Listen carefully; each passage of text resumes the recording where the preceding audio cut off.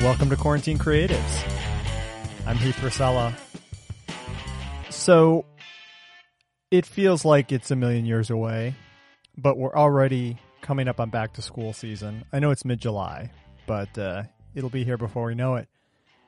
And that's why I am happy for today's show, because I have Juliet Kayyem on the show, and I have all sorts of questions just about getting back to school and going to restaurants and all that kind of stuff. And Juliet is the perfect person to answer that. You probably know her most as national security analyst for CNN.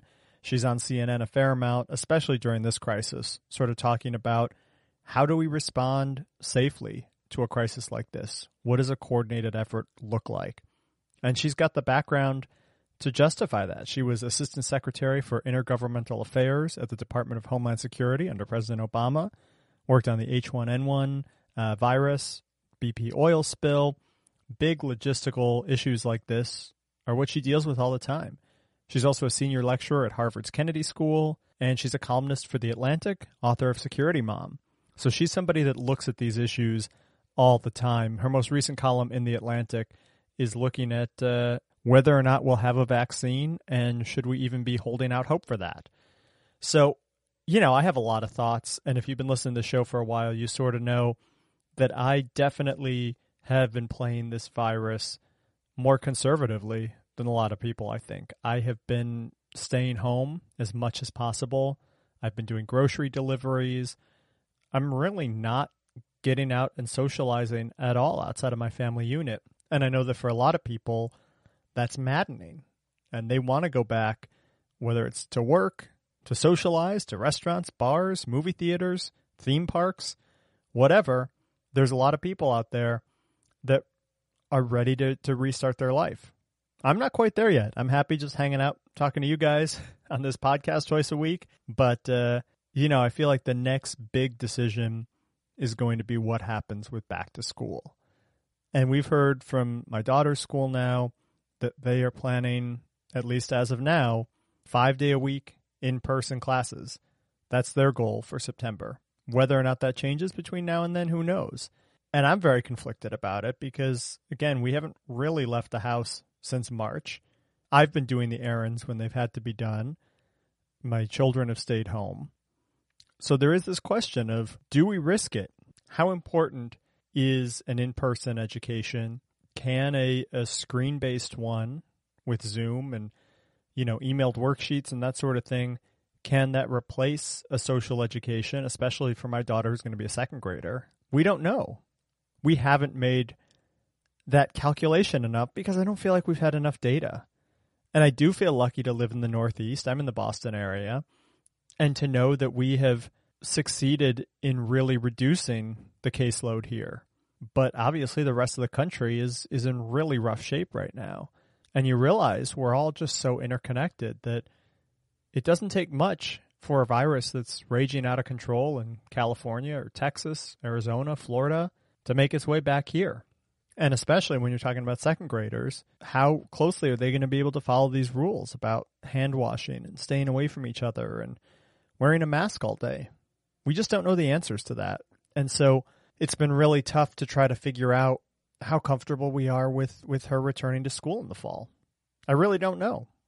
And I wanted to talk to Juliet about that because she studies this stuff and she's also advising the state of Massachusetts on their reopening plans.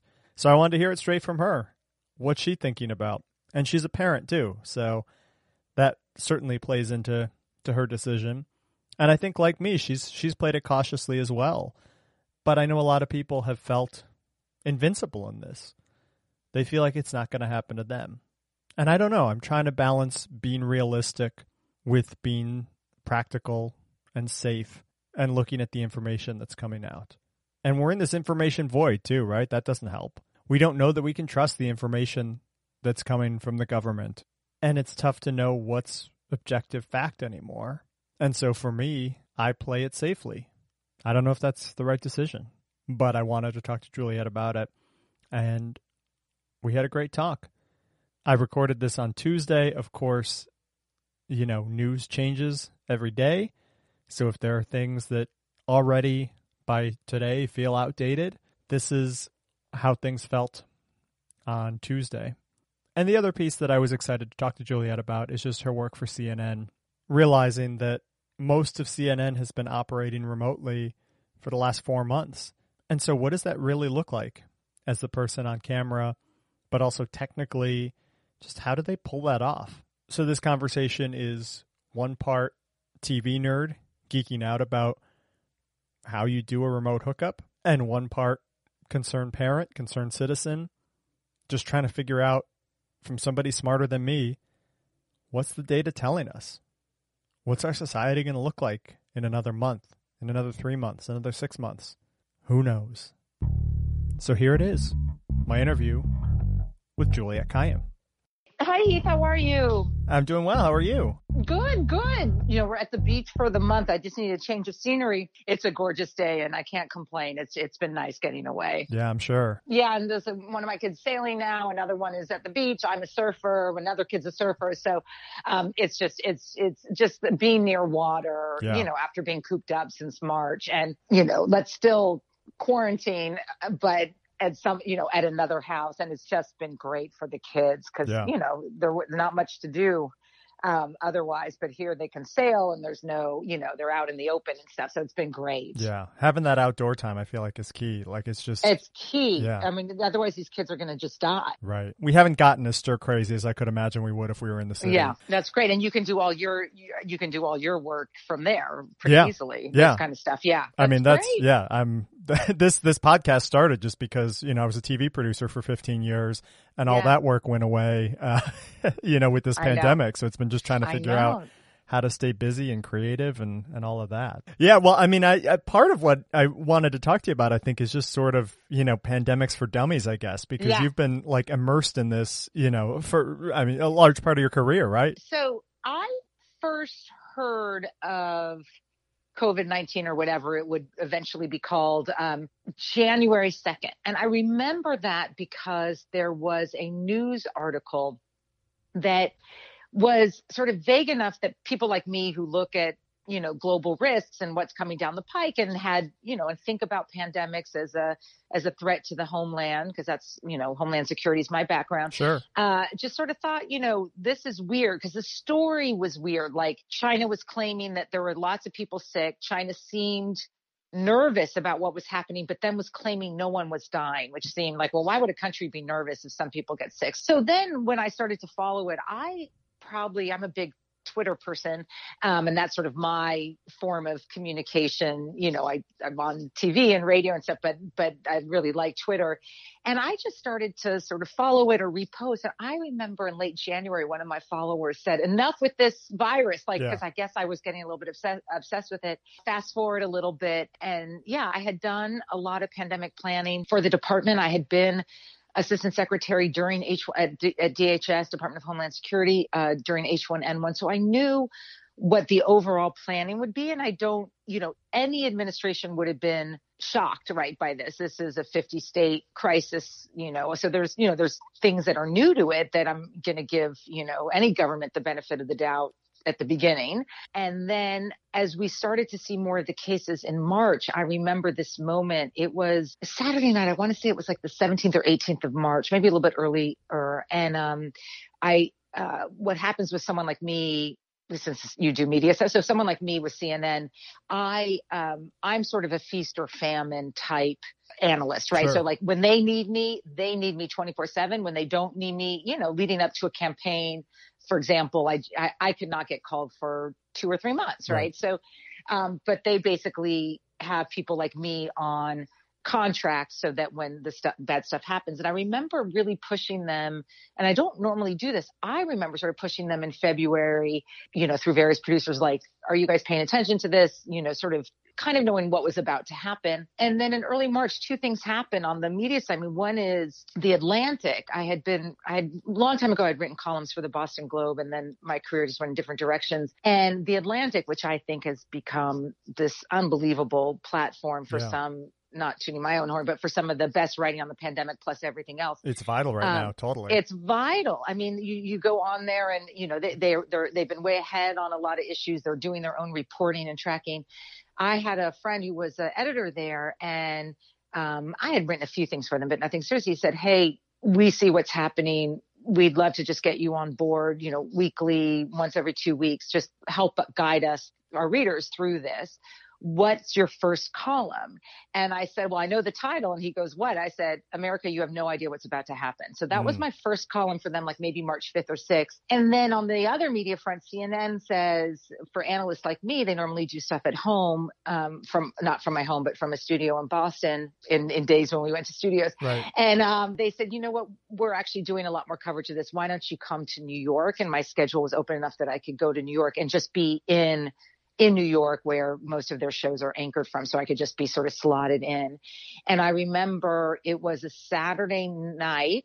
Friday night, and Anderson Cooper and Sanjay Gupta were doing probably their second global town halls on this. They're now like on the 20th, and they had me in and alone, and it was just the two of them. And I'm not a doctor, I'm a planner. So that's a distinction. And I remember Anderson Cooper said, well, what do we do? And I said, shut it down. And he just looks at me and I go, shut it all down. And he goes, all of it? And I said, that's our plan, right? You just got to give the virus, you got to make sure the virus doesn't have anything to live off it. Right. And I'm not off air more than 2 minutes that my mother calls me. She goes, you sounded really harsh and scary. And I was like, Mom, I don't think you know what's about to happen. Yeah. And in your mind, when you say that, is that like shut it down for 2 weeks or a month? This is where this is where you would wanted to have a White House. So what became clear to me, a functioning White House, what became clear to me is there was no, in the parlance of crisis management, there was no incident command structure. There's no sort of head person that was guiding the states, the homeland, in terms of what they should do. So our pandemic planning would have never envisioned a sort of, what I came to write as our Articles of Confederation response, like every state on their own. Yeah. You would have had a unified approach of which everything would have closed down. Just look at Italy. Everything closes down. And I was thinking 4 to 5 weeks. That was sort of the trajectory for Italy. Just stop this thing dead in its tracks, because by mid-March, we knew that there was significant community spread. And actually, when you look at what was about to happen to New York in April, it was already all over New York. They just weren't, seeing it in the way that it ought to have been seen. And so that was really, it was, but going back, what if we had, right? I mean, March 20th, maybe early May, mid-May, we would have done what the EU did, which is slowly start to open up, get committed to masks. And by mid-June, we would have felt comfortable talking about going back to school.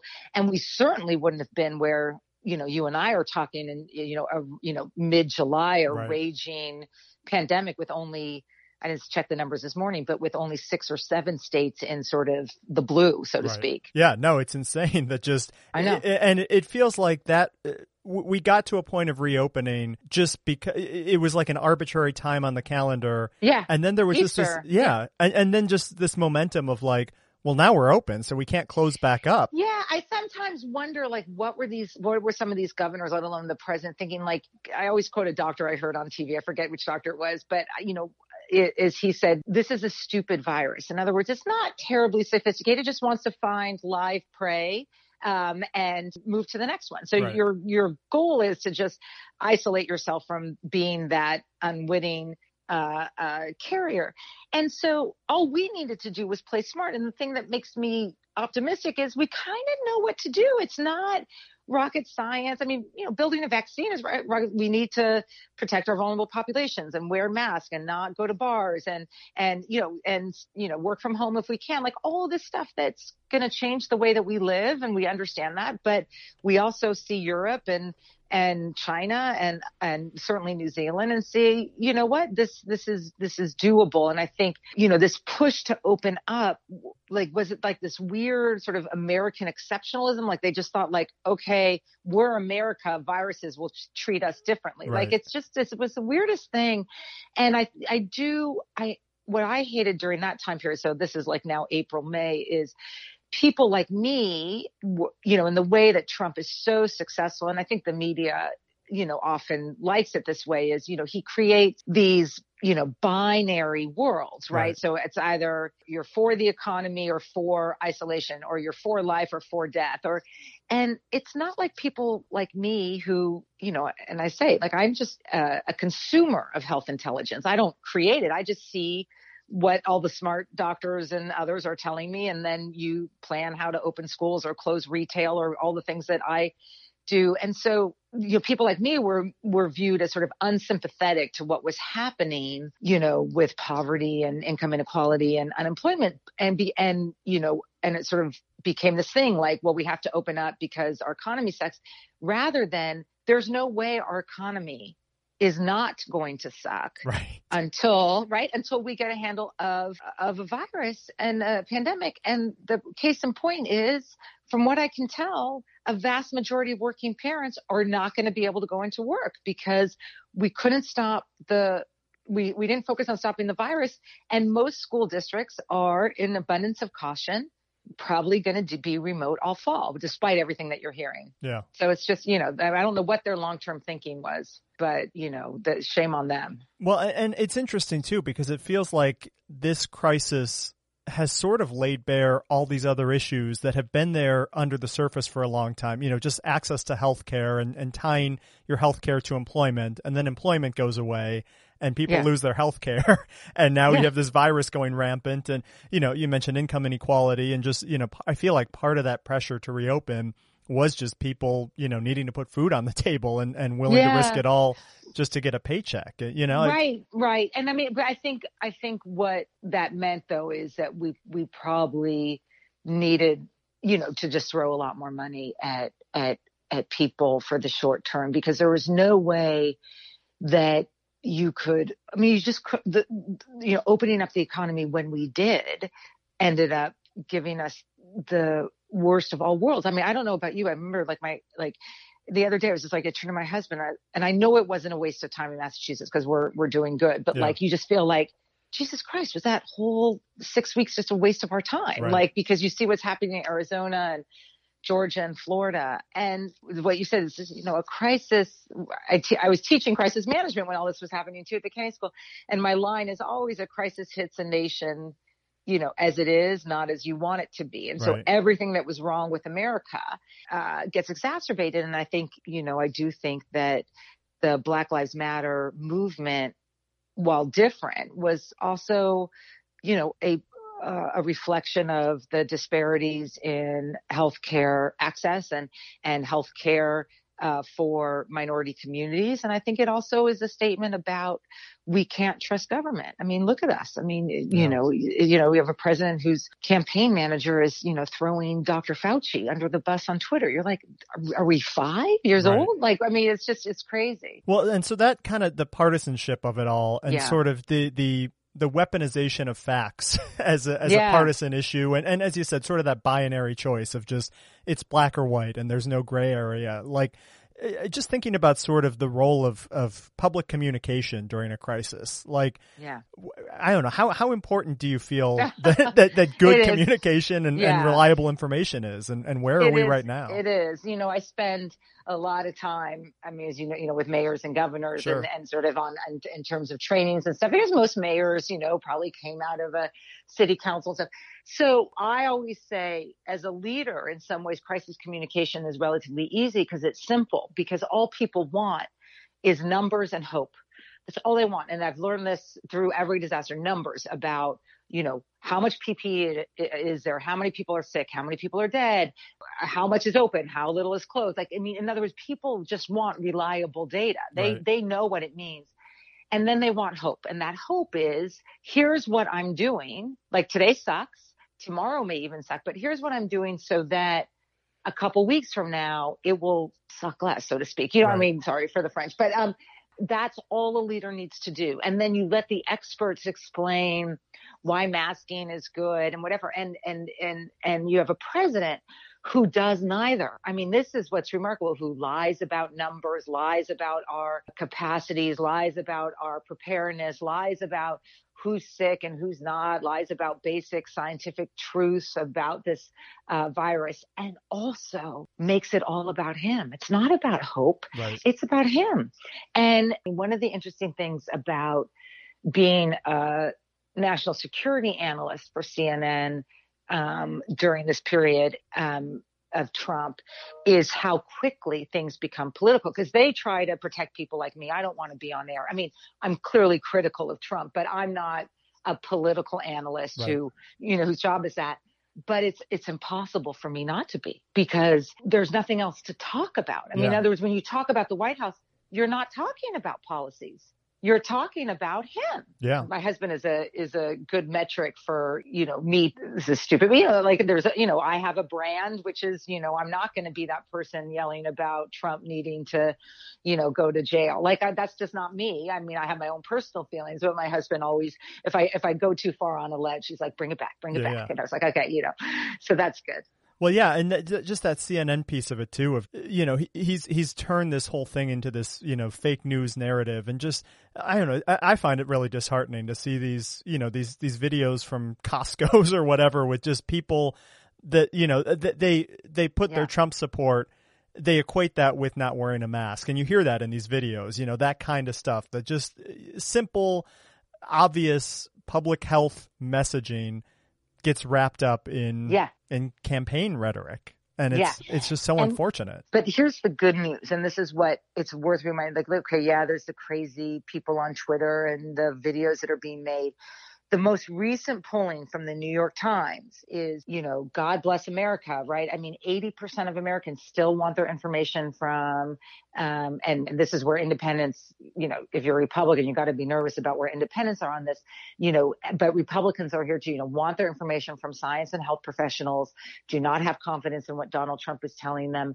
So, and I think you're seeing it played out in reality, right? I mean, in other words, we can open up and you see the pictures of the bars with the 20-year-olds and stuff. But for the most part, I don't know how you're living your life. We're in Massachusetts. There's still a big confidence gap in my mind about what I want to do. I'm a 50-year-old woman, very healthy, 3 kids, and I could, if I got this, I could probably fight it. I probably would be in the easy pool, but I don't know. I mean, you always hear these horror stories, but what will I be like at 60 or 70 or 80? We have no freaking idea. And so my confidence, knowing that the government is not working and knowing that our capacity is limited, both for a personal protective reason, but also it's kind of my responsibility to all of our responsibilities to just, do no harm. Right. And so it's one of the reasons why I haven't been on a plane is not just because no one's asking and everyone's, gotten to Zoom and that's comfortable, but also I just feel personally invested in not adding to the risk, and until we figure out, whether we can get our act together. Yeah. And so what does your routine kind of look like now? I mean, like, are you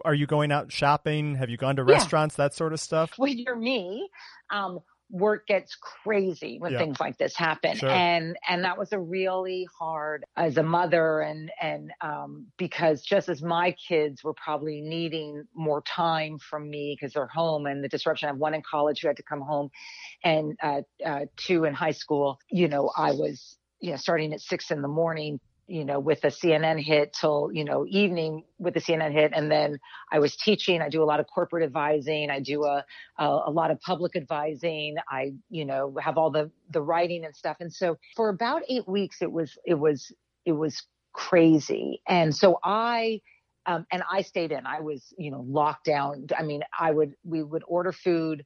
We live in Cambridge, so it's a 7-Eleven down the street. So if I ever needed anything, I put on a hat, glasses, and a mask. I was doing everything, protecting anything that sort of, had over my ears, because we didn't know at that stage. But now, when it was clear that when I'm in a good mood, I say reimagine 2020. When I'm in a bad mood, I say 2026. But when it was clear that 2020, we should just essentially write off on normal behavior, we came out to the beach for a month. I just needed to get my kids outside. And so I work, I do everything Zoom, everything, CNN now does everyone through Cisco, through Skype. I do podcasts like this. Everything is at home. I exercise a lot. I'm outside a lot in that sense. I go to markets. I have been to one retail store, so I'm doing most of my shopping online. I need new running shoes, and that's hard to do Sure. with online.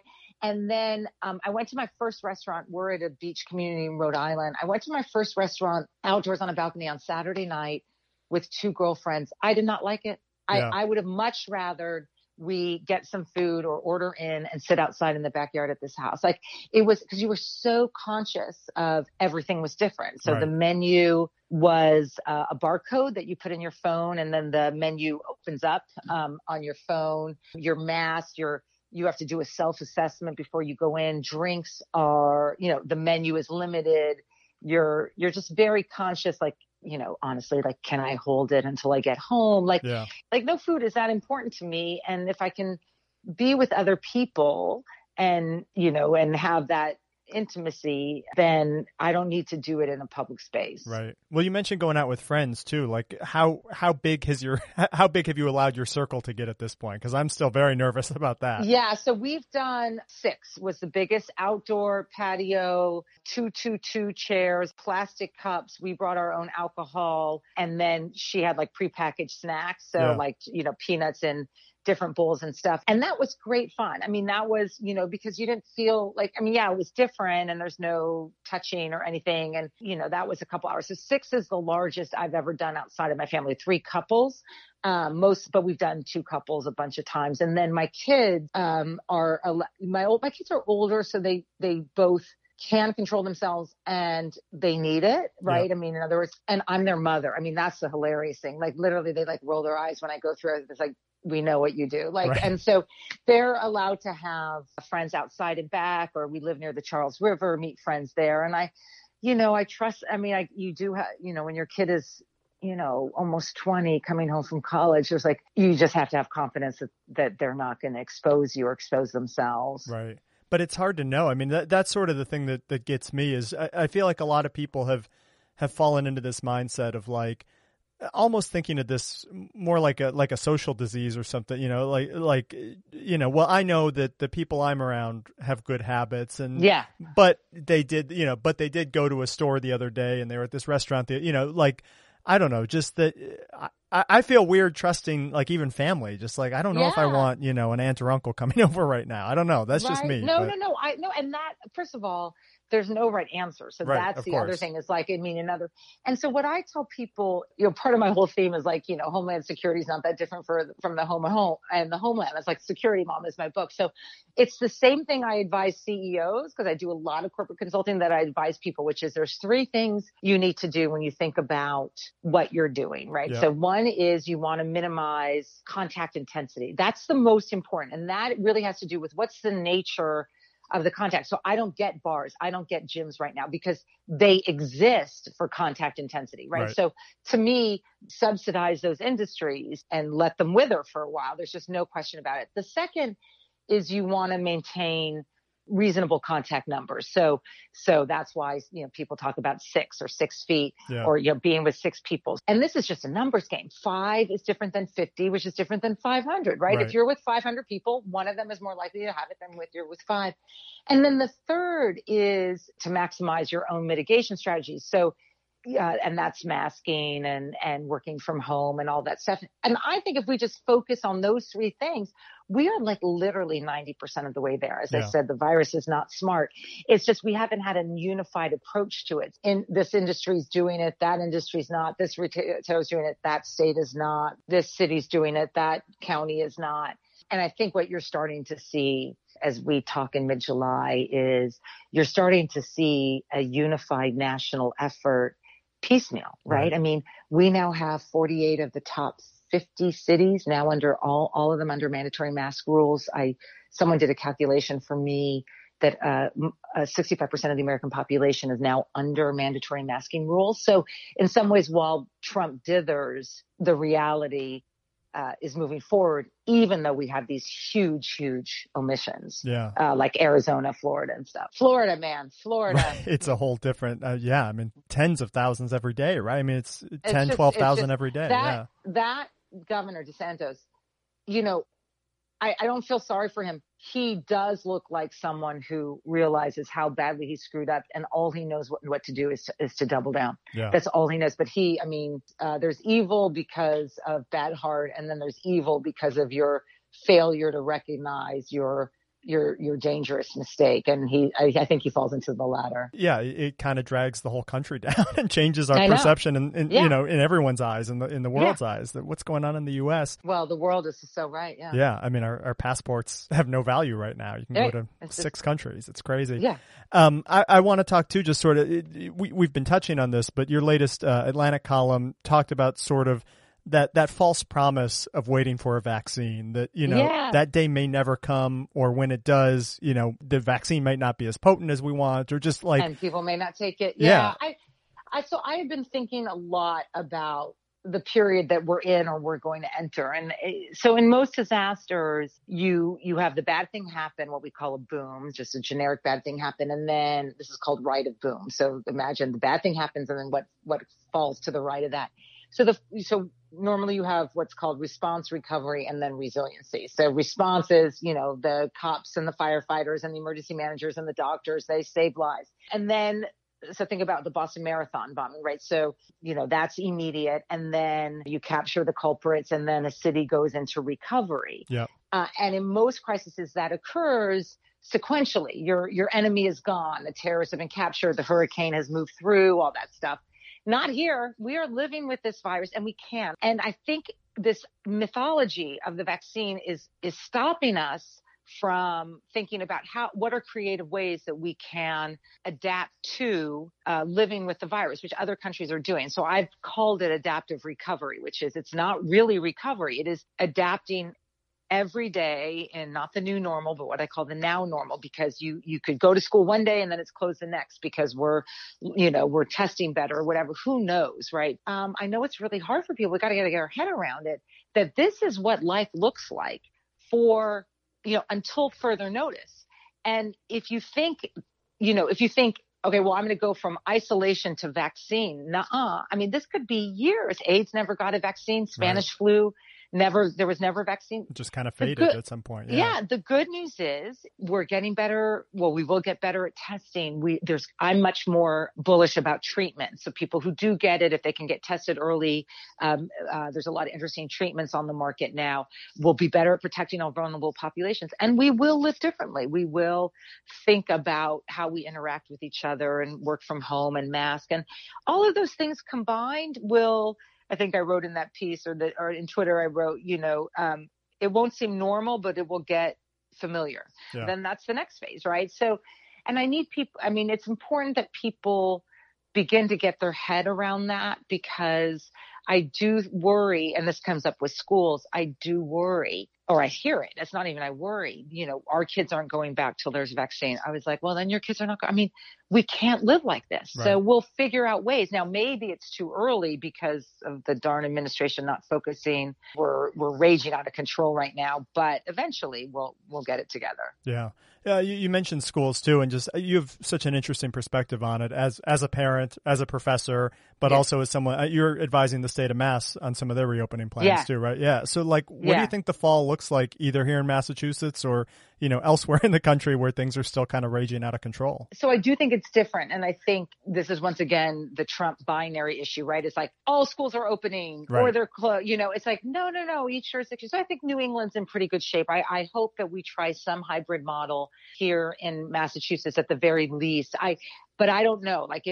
Governor Baker also went to phase 3 with bars, which I'm not getting. I've been very supportive of him, but I close all the bars. I see. So I do think in various jurisdictions, you will be able to open up with some hybrid model. And a hybrid being some days you're in class, some days it's remote. Yeah. So the goal is de-densification. Yeah. We do know that you can return, just looking at Europe, we can return to school if we limit the number of interactions. This is just a numbers game. Yeah. And it would require masking and lots of sort of healthy building aspects of, how do you clean buildings? And it would mean modified schedules and probably not sports. I mean, we have to prioritize, like, love my sports, but we got to prioritize the reading. And it may also be, we want to prioritize K-5, right? Where we know that both the virus is unlikely to spread, but also where we know that the contact is probably more important, because our older kids are getting contact through different means. It's not ideal because there's a digital divide, but it's certainly not as isolating as K-5. Right. So there's going to be all sorts of different creative ways, and I've been pushing for people to think creatively. But I did, I'm stepping on the third rail. People are understandably emotional about it. This is, one of those arenas in which, I get used to the ad hominem attacks and stuff, because I think people are so angry at the fact that we did not treat schools as a critical infrastructure, that we did not invest in opening them as we would with an electrical grid or a water system, right? Or bars and retail even. Or bars, right. Yeah. And that's because we just didn't conceive of schools in the way that we now see them, which is they are absolutely critical infrastructure for our kids and our working parents and our nation, right? I mean, in other words, you can't have a functioning nation if the schools are closed too long. Right. So that's sort of where we are right now. My mind is, if you said how many schools would open up 3 weeks ago, what percentage of schools in the U.S., I would have said it would probably be close to 50 or 60%. I'm probably down to 20 or 30% just because this thing is raging. Yeah. As you say, it's a numbers game. You got to look at the numbers and just make a smart choice based on that. I want to ask you about we touched a little bit on it, but CNN and just sort of how those appearances have changed. You appearing on their network, like what? So they sent you a kit at some point early on, right? And just they did. Yeah, you read that. Yeah. So basically that night I told you about with the global town hall with Sanjay Gupta and Anderson Cooper. The next morning I get a call and they said, go home. So I think CNN was beginning to realize that they were going to do work from home. And they said, we'll send you a kit. Normally when I'm in Cambridge, there's a studio at the Kennedy School and there's a studio in West Newton, about 10 miles from my house, through a company called VideoLink, which is just basically, that's just a facility that CNN doesn't own it, but they partner with them.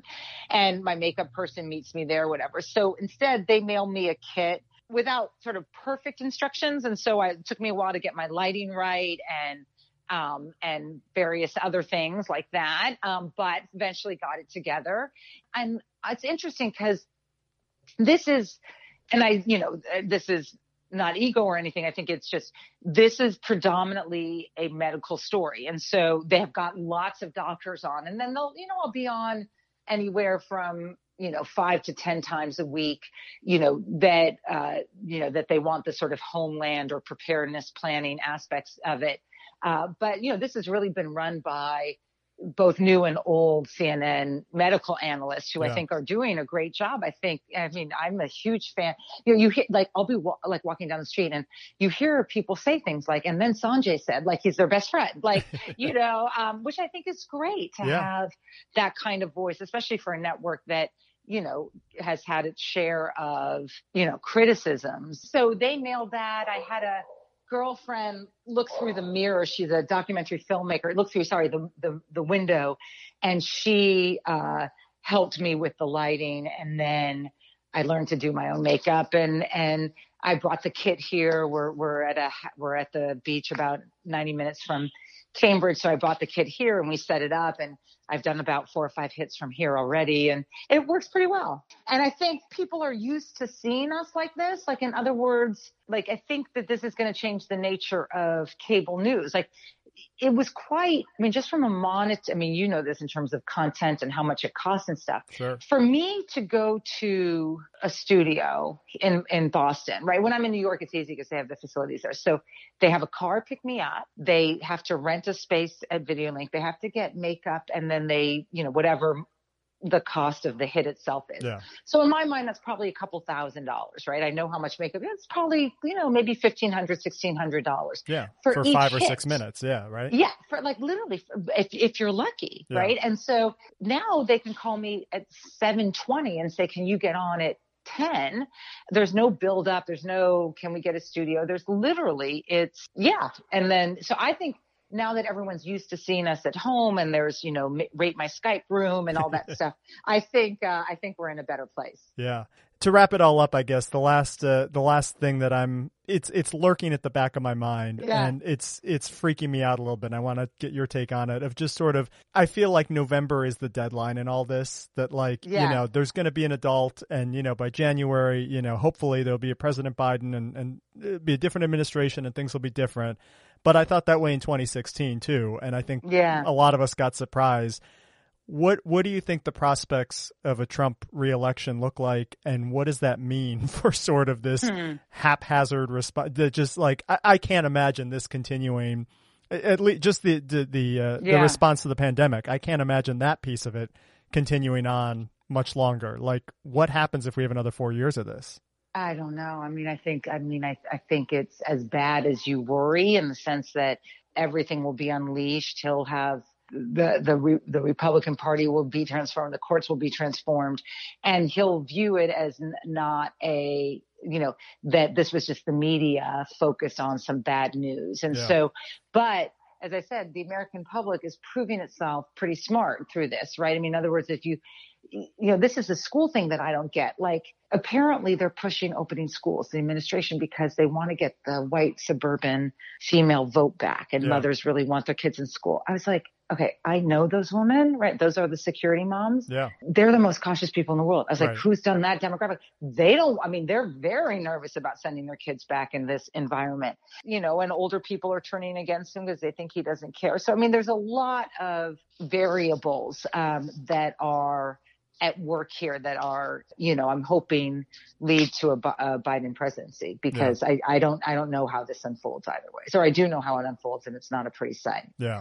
But you know what I mean, of just sort of, that was that same feeling in 2016, was just with every ridiculous charge and, every crazy vitriolic statement. It was, at least for me, it was like, people can't keep buying this. Really? Like, they can't, people are seeing through this. And then, election night, it was like, oh, I guess enough people didn't or liked it or whatever. And that, I don't know.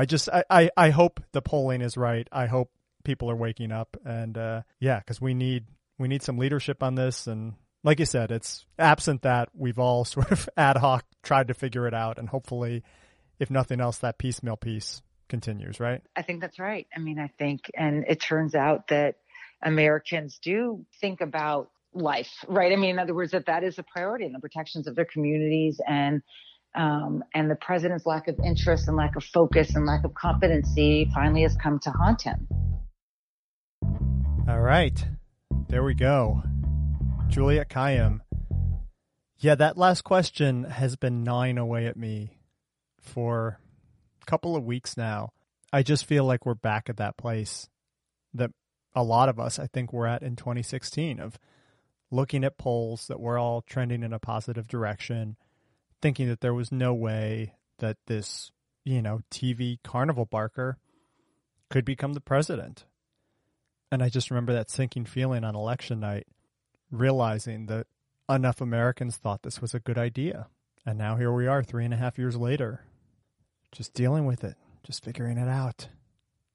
I guess it's on us now, though.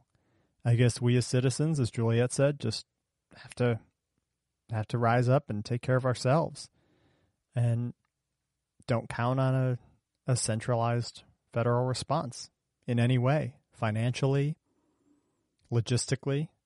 We're in it for ourselves. It's a scary time. On that note, thank you for tuning in. I am at Heath Rosella on Twitter and Instagram. Leave me a note. Let me know what you think. Let me know who you want to hear from next. New shows every Monday and Thursday. Make sure you subscribe. Get the latest episodes in your feed. Have a great weekend, everyone. I'll talk to you on Monday. Stay safe.